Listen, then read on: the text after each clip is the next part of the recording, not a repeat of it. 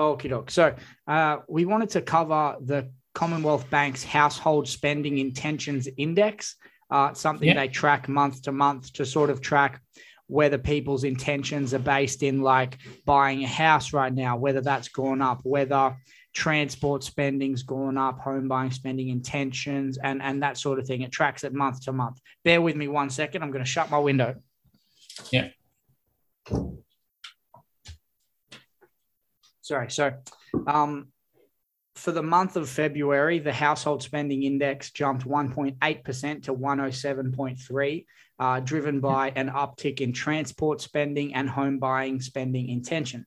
So transport spending was up 11% in February. Part of this is in due to the higher fuel prices and increased spending on taxis, parking lots, car washes, and freight trucking services since we've sort of started to come out of, I guess, the Omicron shit that was going on in Australia, and people are starting to come out and get back amongst it in the economy. So many people continue to work remotely. So public transport spending was still at weakened levels. The other thing I thought was interesting about this was home buying intention. So home buying intentions for spending and buying a house surged 29.6% in February. People returning from holidays. So I guess it was a lower level than the same time last year, but still high. I just wondered your thoughts, whether you think that people are maybe like, why do you think at first, like people wanting to buy a house, why do you think that intention has gone up, as well as what else you think of the news? Yeah, I think there's probably a couple of reasons. Like with these intentions surveys, you've probably got to look at what questions they ask, because if you're walking down the street and someone says, what are the things that keep you awake at night? You might say, whatever. But if someone comes up and says, are you concerned about something? Well, you might say you are, but you're only saying you are because you were fed that line. So it's with these surveys, it's a bit hard, but it is pretty clear that people's intentions drive their actions. So I think there's probably a couple of things driving it. One is there's more talk around about prices dropping everywhere in the media and that sort of thing. And a lot of it's driven by what's happening in Sydney and Melbourne. So, as people hear that there could be, price correction, they probably form the intention of, okay, I might buy a property, or if I've got a property already, I might buy another property. The other one I think is interest rates. People might think, okay, interest rates are tipped to go up. I might get in to buy a property before interest rates go up. Because one of the things, when interest rates go up, borrowing capacity will likely go down because the banks add 3% to the interest rate, to buffer, to factor in rate rises. The other thing is from different reports in some markets, there's more listings, and listings are up. So as people hear that there's more stock on the market, wherever they're looking, they'll probably influence their intention. So I think that's probably what's driving it. Whether it turns out into action, who really knows? There's a lot of sort of weird stuff happening in the world at the moment, which we'll talk about a bit later with inflation and that sort of thing. But it's we'll just have to see how that goes. But as it says, it was it increased 29.6%, which is a fair 30% increase. So it's pretty fair whack. But whether it actually turns into something, I'm not too sure. One of the things around listings that I remember hearing ages ago, that the CoreLogic track the CMAs that real estate agents do. So if someone in Richmond wants to sell their unit, they'll go to the local real estate agent normally and say, hey, John and Mary, we want to list our unit. And the agent will look on CoreLogic to see what it's worth. So do a comparative market analysis. And generally, that then translates a month or two down the track into a listing. So I haven't seen them stats for a while, and they're normally like a lead indicator of what sort of how many properties are going to be coming onto the market. So if we could track down that stat, that'd be good, I reckon. We might even do that. Yeah, I'll try and catch it. Yeah. Second thing I wanted to cover was the importance of regional towns. So Simon Presley, he's going to be on the show in a couple of weeks, released a report sort of talking about how a lot of people who want to invest think that the best place to invest is either right near where they live or it is, one of the capital cities. And that's the be all and end all of having success in investing in property. So he highlighted a couple of towns with low populations that I thought we'd share from his report. So he talked about Bendigo, which is a rural country town in Victoria, had an average of 7.4% capital growth annually over the last 20 years. That's outperforming Australia's 5 largest capital cities. Byron Bay has a population of 37,000 people. So by cities, it's the 73rd largest city in the country, and it averaged 10.6% capital growth over the last 20 years. And then he used that comparison with Perth, which is the capital city over in WA. It's got a population of more than 2 million people, and the median value of houses and apartments declined over the 10 years ending 2020. Keep in mind, they have experienced some price growth since the start of COVID. So it's worth mentioning, but overall it performed pretty badly compared to some other smaller places. I guess what I wanted to sort of preface that and talk about it from is, from our perspective, how many clients who we've spoken to who are looking to invest, how many of them is their main thought, like, let's just get amongst it, investing in a capital city, regional areas aren't something we're looking at? Like, how many people believe that the capital cities are like the be all and end all of success? Yeah, well, I think it depends on the people, and also depends on where they get their advice from. So, like, we follow a lot of the national buyers agents and, their research and all that sort of stuff, which is, usually free and pretty fantastic.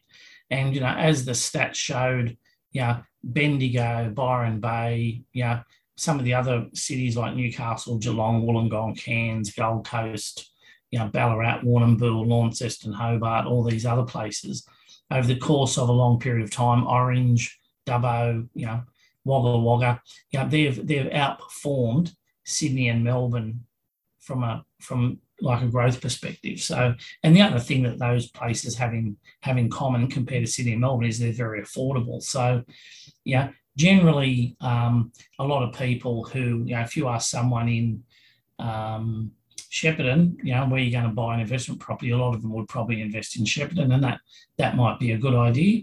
But the chances that property is the best place to invest is probably 1 in 200 or something, because that's how many regional towns there are. So I think for a lot of, like, when we speak to clients about investment, our first sentence is that you don't necessarily want to invest where you live, because just because you like it there doesn't mean it's the best place to invest.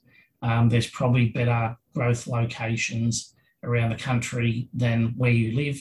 And, if you approach property like shares, if you've already got a lot of CommBank shares and you get given a lot of money, would you then just go buy more CommBank shares, or would you go, look, I'll get some Woolworths shares or some Rio Tinto shares or Afterpay shares, to spread your risk? Mm-hmm. So it's about that.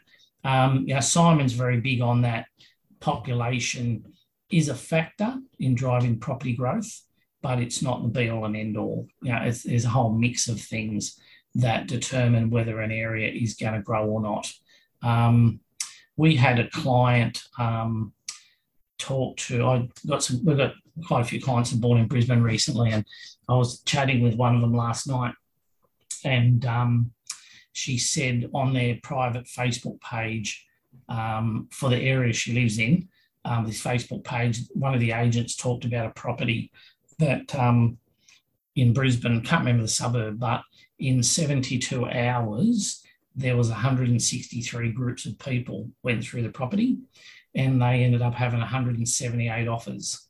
Mm. So there were 93 groups offering. Some offered once, some offered twice, some offered 3 times. So there's lots of things that drive growth, not just population, which is what sort of Simon's getting at. And yeah, if you want to get, if you want to get the best bang for your buck, it often pays to look beyond where you live. Last one I had was covering some of, I guess, what Australians can expect to sort of be affected by in the world right now. Obviously, there's the Russia-Ukraine thing going on and some of the economic issues that might stem from it. So this guy from InvestSmart called Evan Lucas was touching on it. Obviously, as the international sanctions pile up against Russia, the first effect that I felt personally was the petrol pump, and I'm sure that was the same for a lot of people. I don't know what it's at right now where you are, Dave, but I think it's about $2.02 or 3 cents right now in Melbourne. So it's more expensive than that here. Yeah, okay. And so Evan Lucas was talking about it, obviously said that right now, to give you guys a bit of an idea, energy, health, transport, and food costs already consume roughly 60% of household budgets. If, as expected, inflation pushes this, it's expected to hit about 70 to 75% of household budgets, which will lead to people probably spending less money on renovations, delaying home purchases, and probably taking no holidays. Food costs are going to be hit just as hard in Lucas's expectation. So Ukraine and Russia's combined accounting for 25% of global wheat exports. Ukraine alone accounts for 13% of corn exports. Now, we don't have a huge amount of trade with Russia compared to other countries. It ranks 29th in value for merch exports. But Russia is the world's largest oil exporter and third largest oil producer. So that is going to be a bit how you're going as we come along, as this continues to progress. I don't have much to say about all that because it's really sad, obviously, but I don't know anything about geopolitics, so I'm not going to pretend to. But I wondered what your thoughts were on the stats and what other expectations you might sort of mirror from what this guy's saying. Yeah, it's interesting that like in things. Generally, the Reserve Bank has raised interest rates to temper demand. So when inflation's running hot because of high demand, they increase interest rates because that reduces people's spending power. In this case, it's exactly the opposite. The thing that's pushing up prices is lack of supply. So yeah, there was a story on the ABC Business last night about baked beans. And old mate was saying that, it's about $1.80 or $1.70 for a can of baked beans. And he said, within a month or two, it would be $2.20 because their fuel prices are going up, transport prices going up, the cost of containers is going up. For them to produce baked beans and then truck them all around the country, those prices are going up. So we need, so inflation, those prices will go up and that'll sort of affect people's hip pockets. There's issues with fuel supply because, the sanctions on Russia and that sort of thing, and they haven't been able to make up the shortfall yet. So that's pushed the oil barrel price up, which translates to higher fuel costs. So a lot of the costs, a lot of the things that are going up and causing inflation are supply driven rather than demand driven. So I actually think the longer this goes on, the less likely the Reserve Bank will be to raise interest rates because, I just can't see them doing it. I think, we all sort of thought maybe June, who knows, all this stuff might be over by then or maybe not.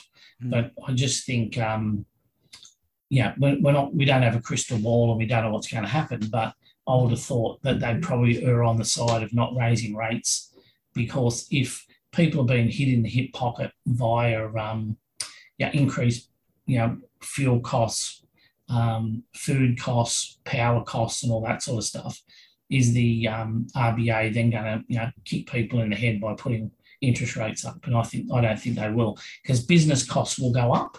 We've already had a big increase in housing supply costs because of timber, demand for timber, demand for building products, demand for tradies, and that sort of thing. So I think it might be, it might encourage the RBA just to hold their fire a bit longer. And the other thing is, the RBA always said that they'd be concerned if inflation was sustainably within the 2 to 3% range, or above the 2 to 3% range.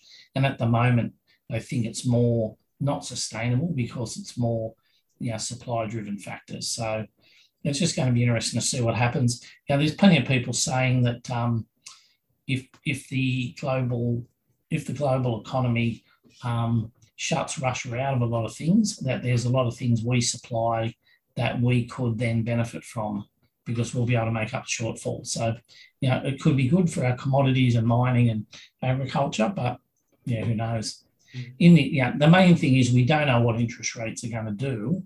And while they're very, very low, people just need to be putting extra money away to make sure that when and if rates do go up, that they've got plenty of buffer in place. Because, if you're on a sub 2% loan for 2, 3 or 4 years, when you come off that loan, it ain't going to be sub 2%. It's going to be something higher than that, and your repayments will go up. So if you've got a buffer in place, at least you can weather the storm for a little while and ride it out. For sure. Was there anything else you wanted to cover before we got out of here? Yeah, a couple of things. Well, we've just been following some of the property analysts and what they're saying about things, and just a couple of things. A couple of markets that we've sort of followed for a while. One of them is Hobart, and people go, why is Hobart gone so well? And a couple of things since 2014. One of the things that's really improved Hobart's saleability, according to the analyst I was reading, is the improvements to their airport. So more people can go there. And when more people go there, they go, wow, this is pretty good, and end up buying there. And when you improve an airport, you normally get more planes coming in, which reduces the prices.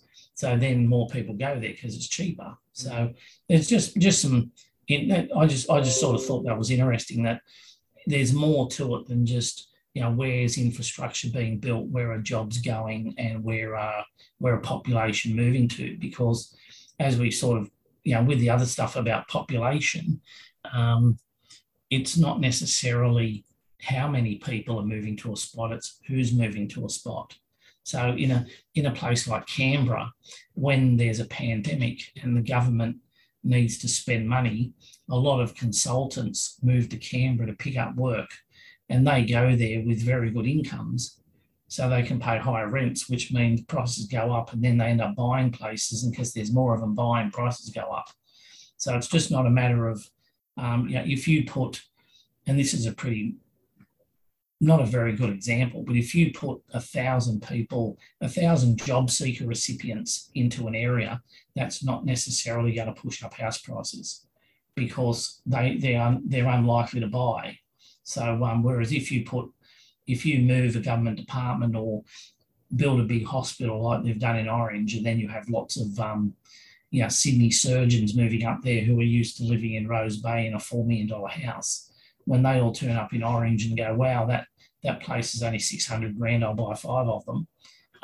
It's just a different sort of paradigm. So just when you're looking at property, make sure you do your research. There's plenty of stuff around, and make sure if someone's giving you advice on where you should buy, that just think to yourself, why are they telling me this? Because if it is, look, we've got, I've got 18 properties that I bought in the last 4.5 minutes, and oh, by the way, here's 10 you can buy.